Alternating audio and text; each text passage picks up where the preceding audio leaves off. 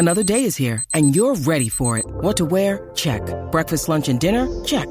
Planning for what's next and how to save for it? That's where Bank of America can help. For your financial to-dos, Bank of America has experts ready to help get you closer to your goals. Get started at one of our local financial centers or 24/7 in our mobile banking app. Find a location near you at bankofamerica.com/talktous. What would you like the power to do? Mobile banking requires downloading the app and is only available for select devices. Message and data rates may apply. Bank of America N.A., member FDIC.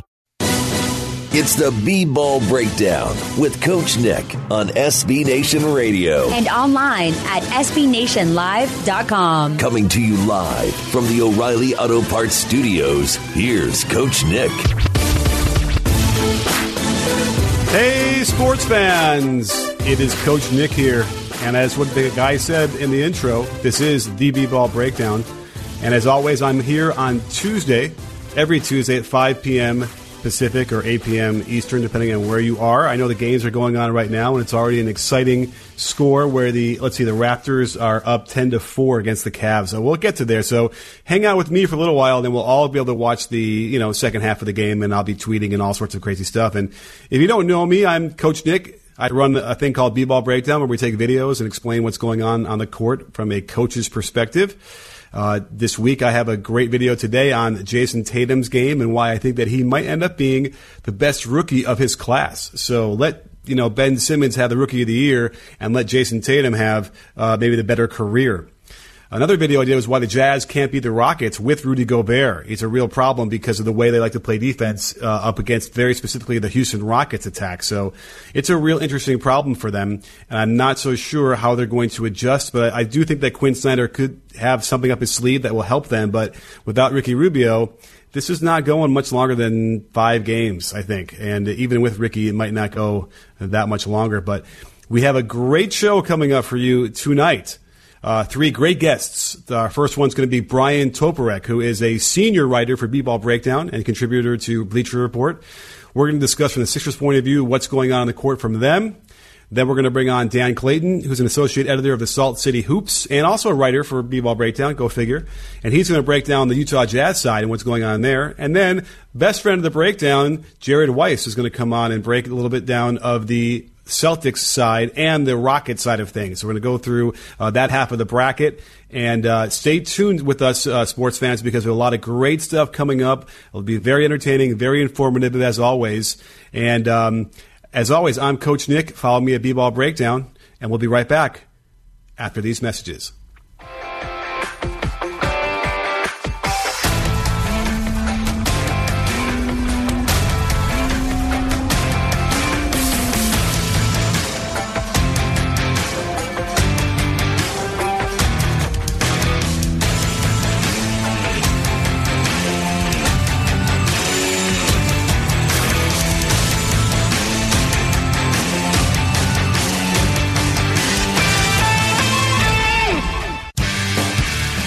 It's the B-Ball Breakdown with Coach Nick on SB Nation Radio. Coming to you live from the O'Reilly Auto Parts Studios, here's Coach Nick. Hey, sports fans. It is Coach Nick here. And I'm here with another segment to bring you. We're going to have a great discussion about the Sixers and their point of view, what's going on in this series. We are in the midst of a Raptors-Cavaliers battle, and the Raptors, by the way, look like they were ready to put to rest some of the mental issues they have over the underneath the Cavs or whatever that is considered. The Cavs are battling back. They're using the three-pointer to keep them close, but I don't know. I don't have a good feeling at all about the Cavaliers in this series at all. So we'll have to find out how that happens in the second half when you join me over on Twitter after the show. But meanwhile, I'm going to bring on Brian Toporek, who is a senior writer for B-Ball Breakdown and contributor to Bleacher Report. And he's going to come on to discuss what happened to the Sixers in Game 1 of the series against the Celtics. Brian, thank you for coming on the show. Thanks for having me, Coach. As always, it's always great to talk to you and get into the nitty-gritty of what's happening. And you always have a finger on the pulse of what's going on with the Sixers themselves. So, what happened in that Game 1? Was it just simply they were rusty after a long rest?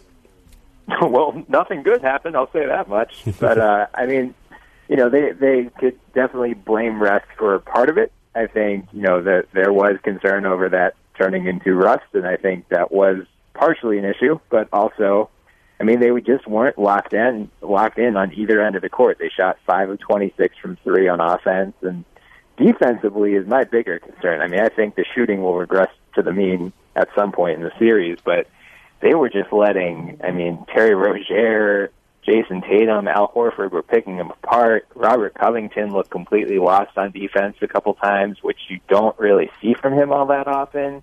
Even Joel Embiid, there were a couple of possessions, especially in the second half when they were trying to get that comeback going, where Al Horford would catch the ball out in the perimeter, and Embiid didn't even bother trying to close out on him. And Horford drilled a shot in his face, as he's wont to do. So I think it was probably a long film session today from Brett Brown. I can't imagine he was very happy with how they played on either end of the court last night, but hopefully they'll get some things fixed up ahead of Game 2. Yeah, I hear you. And on the defensive side, like you said, I actually caught Covington a couple times on the video on Twitter, completely losing the ball, getting beat badly on a cut, and like the ball whizzing by his head. And you don't normally see that. So yeah, it was weird. I guess we could just kind of chalk it up to nerves. None of those guys except for JJ Redick had ever really been into the second round of the playoffs. Plus, they probably never been in the first round of the playoffs. So it's understandable. They were also on the road, which always has an effect. But you mentioned regressions in the mean. The three-point shooting for the Sixers was at 19% on 26 attempts, 5 for 26. Meanwhile, the Celtics were definitely feeling it at 48.6%. So you really feel like the Celtics, that we're due for Game 2 to see a lower normalization of that. And does that indicate the Sixers are going to win Game 2? I mean, I certainly hope so. I wouldn't expect Aaron Baines to hit 2 threes again after he hit 3 throughout the entire regular season, but the Sixers also got a couple of performances in the round 1 where Justice Winslow hit 4 threes in the first half, so it just seems like they get these outliers a lot so far in the playoffs. But, I mean, I would think the Celtics, I don't think Baines hits 2 of 3 from 3. I don't think Terry Rozier hits 7 of 9, hopefully. Mm-hmm. Marcus Smart's 2 from 8 seems more along the lines of what I would expect from him. But, the Sixers, they've been somewhat cold throughout the playoffs in terms of their shooting. Their second half in Game 1 and Game 3 against Miami really kind of covered it up because when it rained, it poured in those 2 games. But otherwise, in Game 2, they shot 7 of 36. Game 4, they were 7 of 31. In Game 5, they were 7 of 28. So they've shot 25% or lower from three-point range in now 4 of their 6 playoff games. I think, some of it is missing wide-open shots and rushing shots and just not being in rhythm. But also Miami and Boston, to their credit, have been very physical. And a lot of the shots that the Sixers tend to get are off of these dribble handoffs where J.J. Redick tries to sneak behind the screen or Marco Bellinelli does the same. And the Heat and the Celtics have been very good about sticking with their guy, fighting through the screens, really not letting them get comfortable. So, I wouldn't expect the Sixers to shoot less than 20% from 3 again, but I also wouldn't expect another eruption like the 64.3% they shot against Miami in Game 1. That all sounds reasonable to me, and I feel like the other concern is, it's funny because Redick went 2 for 7 from three-point range, but ended up getting 20 points, which I'm sure they'd be ecstatic with that kind of production from him. What about his matchup on the other side? Because it seems concerning that he is getting stuck on guys like Jason Tatum, who I don't think he'd ever hope to really defend. How is that matchup working up on the defensive end for the Sixers? I mean, that was my biggest question from Game 1 was I understand the theory behind it, putting Ben Simmons and Marcus Smart so he can kind of play free safety. But, especially with Jaylen Brown out, that seemed like the perfect opportunity to just stick Robert Covington on Jason Tatum. Covington's the best wing defender on the team.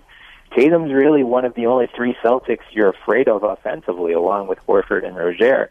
So if you lock him up, then yeah, you can live with Marcus Smart taking 10 or 15 shots a game. That's in your favor. So I'm looking at the NBA.com matchup data, and Covington only had 15 possessions on Tatum.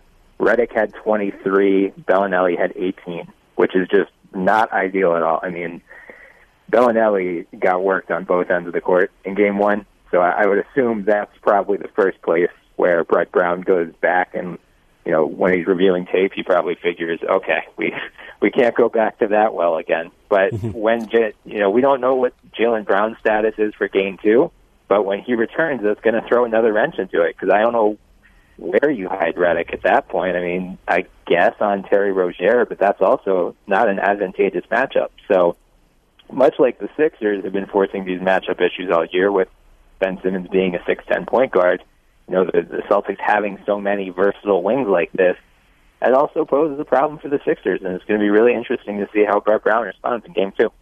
I agree, and I think that's the real issue. The fear for Sixers fans is that they won handily without Jaylen Brown, and I feel like all year long what was unfair about the Celtics is when they would play Jaylen Brown at the 2 guard, and it made it very difficult for other teams to match up well on that at all, especially when they also have Tatum alongside, and they had those guys healthy for most of the year. So this is an interesting thing where the Sixers were kind of, the favorites almost, and everyone was really excited about their prospects. And I don't know, man, this isn't as much of a coaching matchup as it is for the players.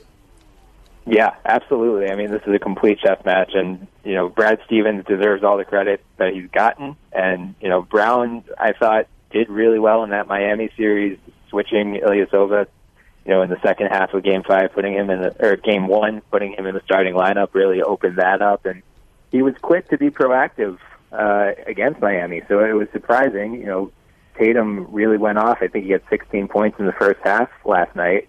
It was surprising to see him not make an adjustment. Redick still started on Tatum in the second half, so we'll see what happens in Game 2. But I would be surprised and mortified if we see more Redick starting the game on Tatum.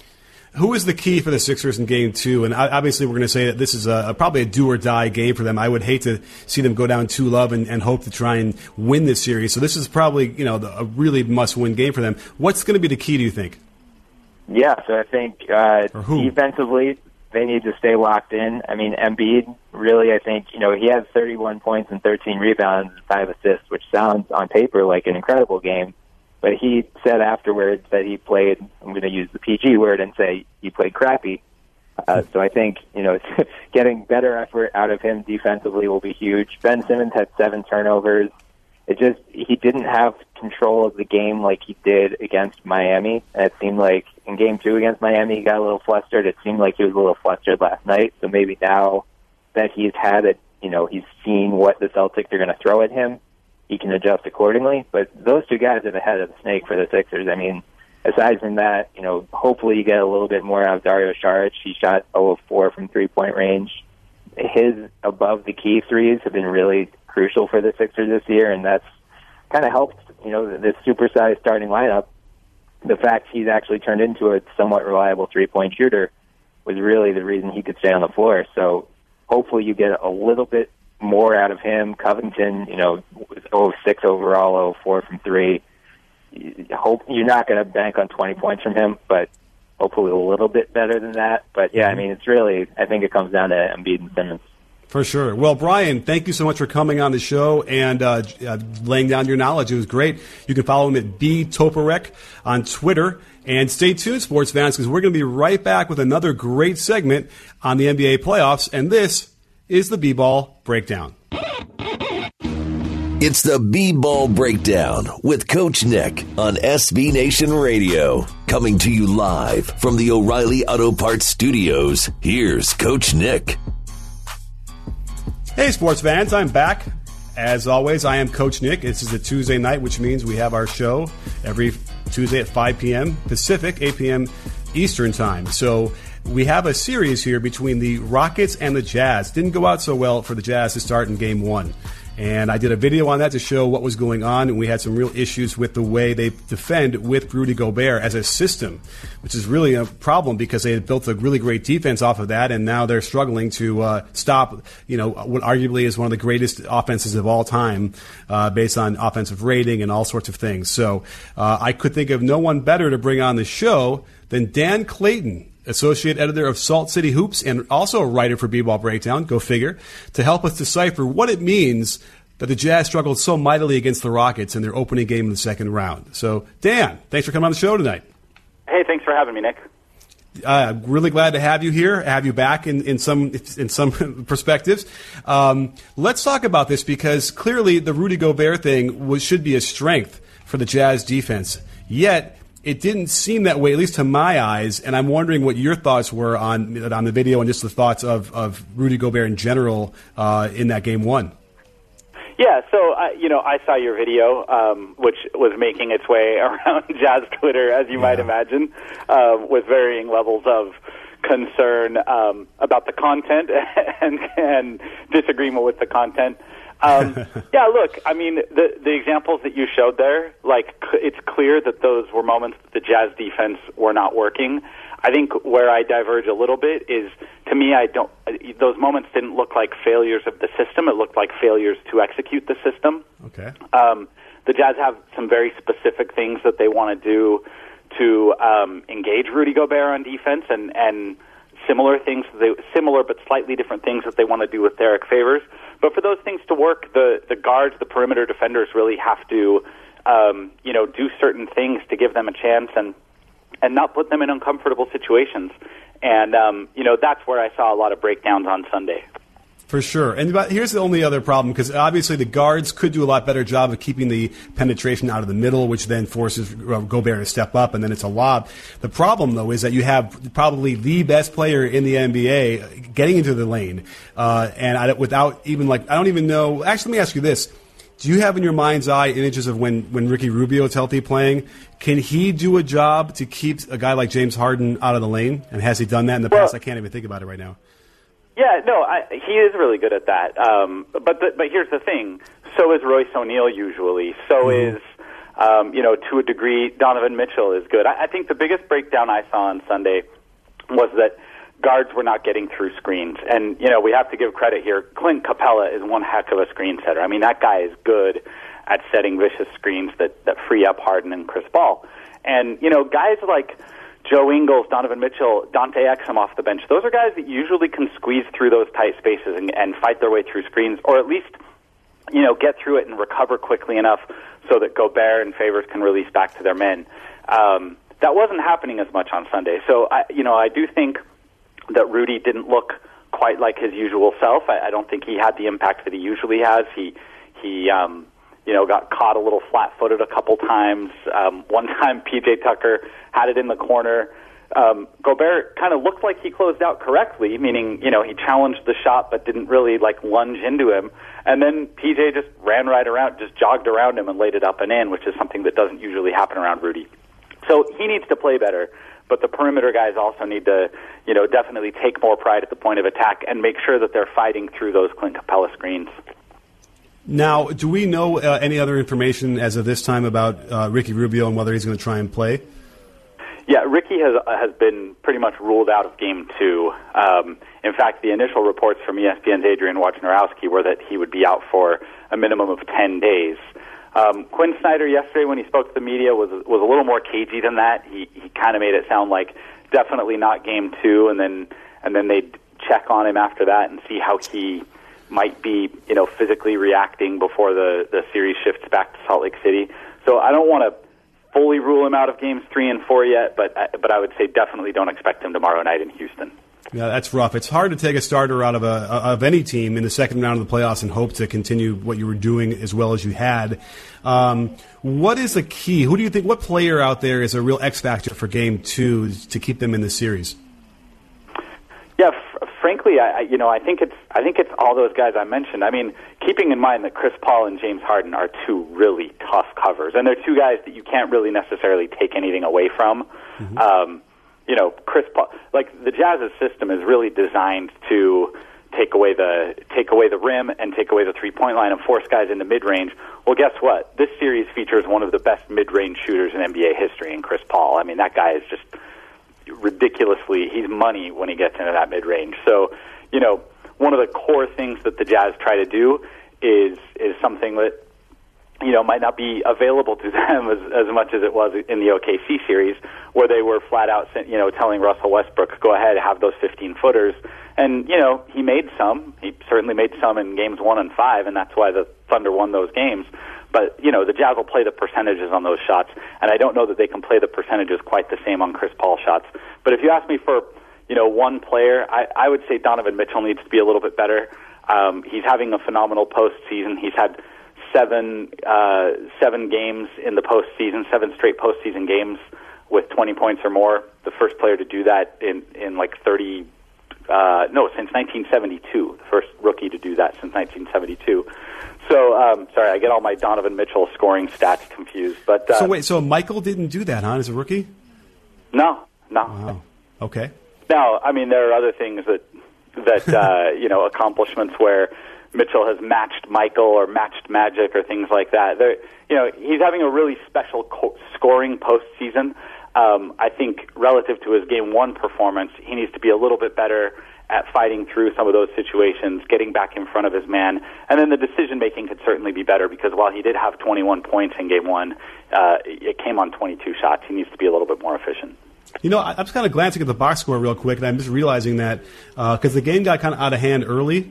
Yep. But the Jazz actually outscored the Rockets in the second half by 11 points, right? Like if I'm reading that correctly. Yeah, they clawed away.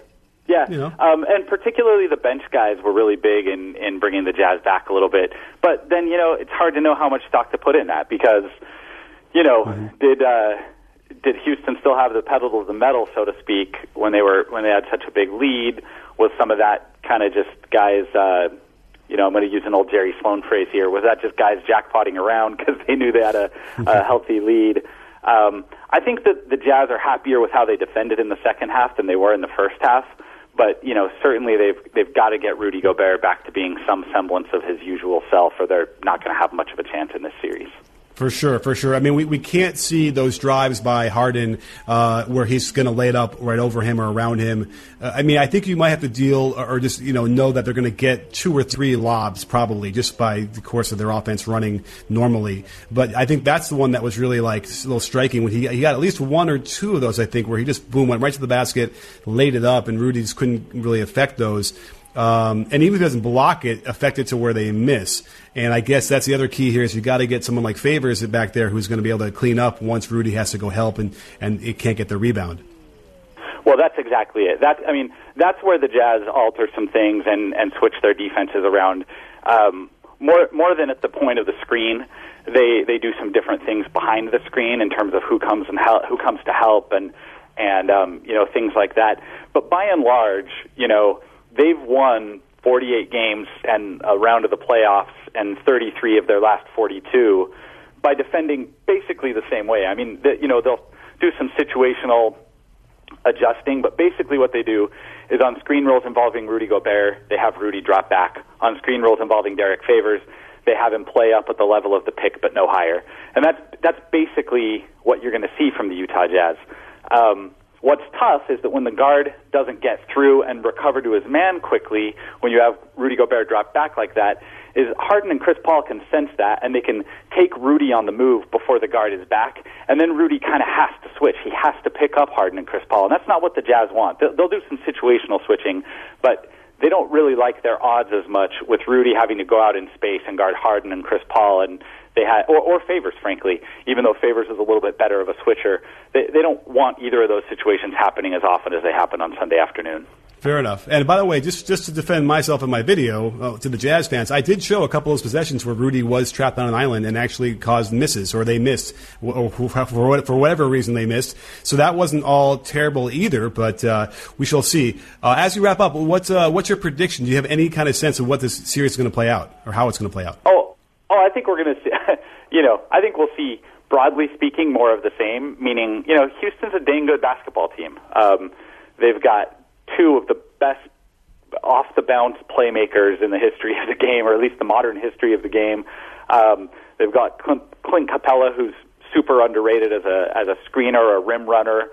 He runs the floor well, like your video showed. And they've got a bunch of role players who know what their role is and know how they can contribute. I think the Jazz are going to have their hands full. I do think that they'll make some of these games more competitive, but I don't necessarily think. Look, the Jazz are playing with house money right now. In mid-January, this team was 19-28. They were 9 games under 500. So, if they can, I think, make Houston feel them a little bit in this series, then I think they have to consider that a success and a learning and something that they can hopefully build on in future seasons. Well, fantastic. Thanks, Dan, for coming on the show. And don't go anywhere, sports fans. We will be right back after these messages from the B-Ball Breakdown.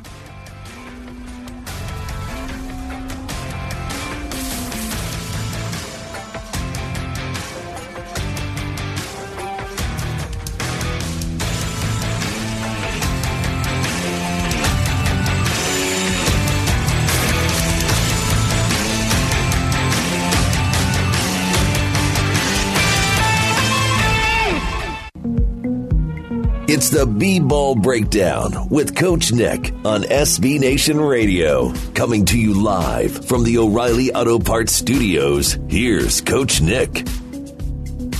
Hey, sports fans, it is Coach Nick, as you just heard. This is the B-Ball Breakdown. I'm here every Tuesday with you on SB Nation Radio and across whatever radio stations you might be out there listening to. So, hey, give me a shout out on Twitter if you're on the radio listening to this. I'd love to hear what markets you're in and where and what part of the country and all that stuff. So hit me up at B-Ball Breakdown on Twitter. It's also a fun follow just because I'll do a lot of live in-game analysis. In fact, I am watching, I have one eye on the Cavaliers-Raptors game right now. It's all Raptors, 40-28 in the second quarter. I can't wait to get over to there for the second half. So join me over on Twitter when the show is over, but not until then. And we have another very special guest to bring on the show right now.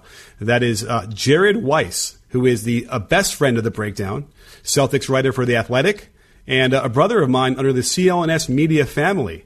And he's here to discuss the Rockets side of things and also his bread and butter, the Celtics, and what they did to dominate Game 1. So, Jared, glad to have you on the show. I can't believe I've been promoted to very special guest status. This is very exciting. No, put this on my resume. Best friend of the Breakdown. That's your official status. Okay, I got to make T-shirts that say "Friend of the Breakdown" on them. That's what I want. I'm going to get "Friend of the Breakdown," "Best Friend of the Breakdown," make T-shirts, and we'll hand them out. All right, I can't wait. So, well, I can't wait. Let's talk about the Rockets for a little bit because let's get you out of your comfort zone. Any feelings of what's going on right now? We just had a nice talk with Dan Clayton about the Jazz side of things and what they need to do. But what are your thoughts on the Rockets and their march toward a title this year? Well, don't worry, I don't have a comfort zone, so it's going to be fun for me. I mean, the first game was just dominated by Harden pretty early, so it's really hard to draw conclusions of how it's going to, how the adjustments should work throughout the series.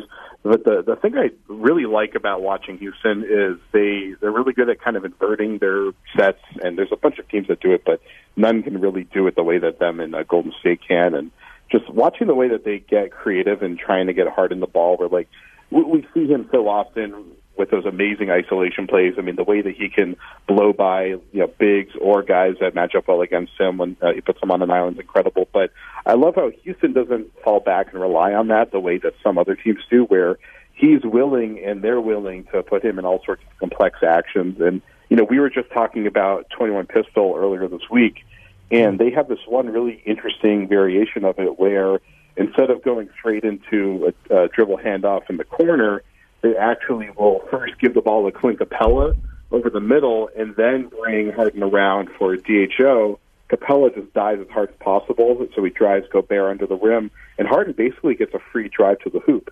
And, the idea that you can be the best offense in the league, have the MVP of the league, and still figure out ways to get him free drives to the hoop against one of the best defenses in the game, that's the stuff that if you're a basketball junkie, you just live for it. Oh, absolutely. And, Pistol is definitely something we cover quite a bit over on my YouTube channel. And as far as any kind of version of handoff into ball screen or pin down into handoff. In fact, I think that what you're describing is what I saw the Celtics doing for Tatum, if I'm not mistaken. But That's right. I've been watching a ton of footage. I can't figure out who I've seen that with. But, yes, it's almost an inverted pistol where, yes, you're now diving into the middle or you're getting a catch on the run from a handoff. Very hard to stop. And certainly, if Gobert gets caught in any that kind of action with Harden, that's going to be a layup or it's going to be a lob. And I just don't know if they and by the way, this is for every team in the league. I don't know if you can stop that. But by the way, maybe you concede that, right? Maybe the Rockets are going to get their 3 or 4 lobs in a game, and you do your best to stop everything else and hope for the best there. But how about CP3? Are you feeling like he's doing exactly what he's supposed to be doing as far as taking some pressure off of Harden and giving him some extra rest and some extra possessions off? Yeah, I mean, they have the perfect balance going there where, Harden, it seems like CP3 is like the change-up to Harden's fastball, which is ironic since I feel like Harden is basically just a change-up the entire time. But I think they do a good job of just splitting it where CP3 is just kind of taking over and running shot by himself, but they play off each other nicely. I think as we get deeper into the playoffs, assuming they continue to go deeper into the playoffs, we're going to see them go to ball screen actions off of each other more frequently. But they, obviously give them and give D'Antoni credit for the way that they really worked that out throughout the season. But it seems that the longer that Paul has gotten, or further what Paul's gotten from that injury back in, was it February when he returned? I think he just seems to be getting progressively better and better. And like, obviously he's an insanely incredible shot maker, and I don't think they've maximized the way that those two can play off each other yet, but they certainly seem to have maximized the way that really those two guys individually can work with Clint Capella. And I mean, Capella has just been such a nightmare for everybody. So it's like, no matter what happens with the relationship of Harden and Paul, whether they can maximize their effectiveness so that they can kind of run ball screens off of each other constantly throughout the game, they're almost always going to be able to do something effective with Capella, like the play we were just talking about, where Capella's threat diving to the rim is kind of what makes the whole thing work. So it seems like I don't think Houston's offense is really going to get challenged until the next round, even though Utah's defense has been amazing all year. What we shall see. I kind of hope it does. I would like to do a follow-up video that shows, hey, look, this is what Gobert was doing in the first game. It wasn't working. And now look at how much energy he's got, and they're stopping the middle penetration. It would be nice for that to happen. But you know what I really want to see? I want to see one of those panels where they bring a lot of CP3's Clipper teammates into a room and sit next to all of his Rockets teammates. And I want them to interact and describe what it was like playing with him, because I have a feeling that it's probably completely and diametrically opposite each other based on what you see on the court this year. It looks like CP3 is almost, dare I say, having fun. Well, be careful. Don't say CP3 having fun. I don't think he's supposed to be able to have that. But, yeah, if you took the Clippers the first year that he was I guess his first full year that he was there compared to last year, I mean, that just, it would be diametrically opposite just right there. Mm-hmm. That the whole Clippers thing, I think, was poisoned from many different angles. But if anybody questioned how good CP3 was, I'm pretty sure watching with this Rockets team should, put to bed the notion that he's anything less than one of the greatest point guards ever. I mean, I agree. I held him up as the gold standard for point guard play for all these years. And by the way, but there's a lot of cracks in that armor over the last several years. I started to see issues with him, losing his mind and doing stupid stuff out of anger that would really, put them in perilous positions to lose games, and that kind of thing. And so it was like, geez, maybe this guy, the nut punching stuff, although.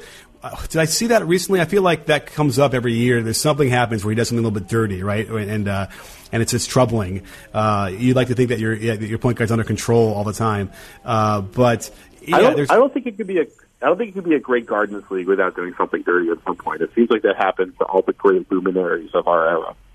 Oh, now that's interesting. Okay, any other examples of any other guards that you feel have gone the dark side? Oh God, well. I mean, I grew up a Celtics fan, and I'll never forget the rage that I felt when I watched Dwayne Wade body slam Rajon Rondo and snap his arm in half. So yep, there you go. That one, yeah. I mean, and actually, I think I just started covering the team at that point, so I was trying to be fairly objective about it. But I mean, that one was shocking, especially because Dwayne Wade was one of my favorite players growing up. So that was a rude awakening. I mean, Manu has done some stuff over the year, and Manu is probably my favorite player ever. I mean, I cover Marcus Smart, and it's funny, because for all the nut punches he's given out in his career, he's taken a bunch of them in the last couple of weeks, so I guess karma's coming back around. Yeah, I caught one on video on Twitter. Well, and by the way, as I'm realizing, we only have a few minutes left, and we haven't even broken the Celtics conversation, so let's quickly, speed rounds. Celtics, Terry Rozier, is this something that's sustainable? Is he a legit starter in the league now? There's no question. That was already decided months ago. Everyone's just catching up to it now. Okay, now you made me feel bad because I'm just not catching up to it. I thought we talked about this like a few months ago. Yeah, I said coming to the season, I talked to him, the people that work with him over the summer. They said his off-season program was insane, and that his footwork and his shooting touch had just grown just exponentially over the off-season. And we saw like a few peaks of it earlier in the year. He was just having trouble really finding a rhythm, and then when Kyrie got hurt for that first time in January, Rozier had the most insane week of his career that first week, and he just hasn't stopped since then. I mean, he's been playing at not only just like starter in the league, but like good starter level in the league. He's basically a 20-point scorer now, which is shocking. He's only in his second season of like full consistent play right now, so he's certainly on pace to be a 20-plus point scorer consistently for his career. Wow. Okay. I mean, I kind of feel that way. I'm still inching my toe into that water, but there's no question. And I was high on him even into last year. I saw enough glimpses where I'm like, this guy could be something. And then also with the Brad Stevens effect, without question, he's been developing. And so maybe you have to get me in touch with his guys. I want to find out what they did to get him this way because, man, it's going to be a problem with, when Kyrie comes back. I mean, or I don't know if it's going to be a problem, but what is going to happen? Kyrie obviously is going to start, and I guess is this Rozier going to accept a role off the bench? That's the tricky part. Rozier has made waves about the fact that he wants to be a starter in the league, and there was some concern. I think maybe a year or two ago when Marcus Smart was clearly in their plans. Isaiah was really ascending, and he wasn't really sure if he would have a future in Boston. Things have really worked out for him. He's really, really close with Kyrie, so I don't think that there's going to be some sort of issue there between them that's really going to get in the way. But, I mean, he's hitting free agency in not this offseason, but the next offseason. And that's an offseason where there should be tons of cap space available, where teams may be willing to go very, very high on giving him an offer sheet that the Celtics might not be willing to match because of the luxury tax implications. Mm-hmm. So they may have to be looking ahead to whether or not, even if they wanted to keep him, whether they could feasibly keep him, when they have to consider that the next year Jaylen Brown's extension or RFA or whatever it would be, and then Tatum down the road. The thing is with this team, we've learned is that no matter how well they're playing, the team the next year could only have 4 guys returning. So that's what happened this year. And who knows? I mean, they have very high aspirations for the talent they want to acquire. They've already got some amazing talent on board. And the fact of the matter is Rozier has made himself Rozier has turned into one of the most intriguing trade assets in the league now. But then again, taking into consideration Kyrie's injury history, and that could very. I guarantee you, Danny has had that discussion. Danny Ainge probably said, maybe we keep Rozier for a lot less money, whatever, and we see if we can move Kyrie. That's had to have come up, right? There is nothing more Danny Ainge than to make a historically significant trade for Kyrie Irving and then trade him again because they want to stick with Terry Rozier. That would be the most Danny Ainge thing in the world.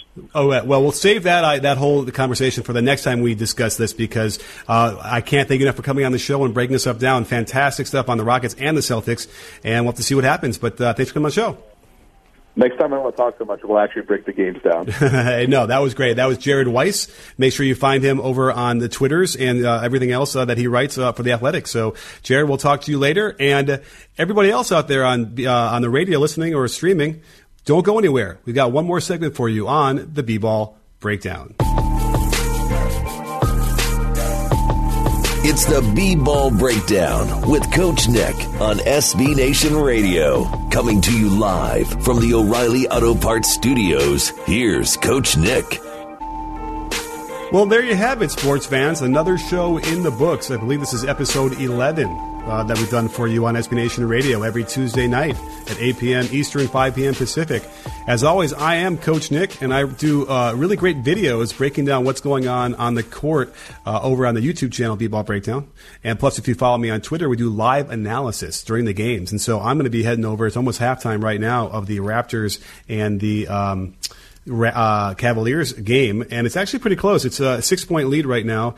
It looked as if the Raptors were going to blow it out, and I was kind of glancing during the commercial breaks at what was going on. So, the three ball is a real balancing act there when you can make a few of those and get yourself back in the game. So we'll have to find out how that goes, and stay tuned. We're on Twitter when I break that stuff down.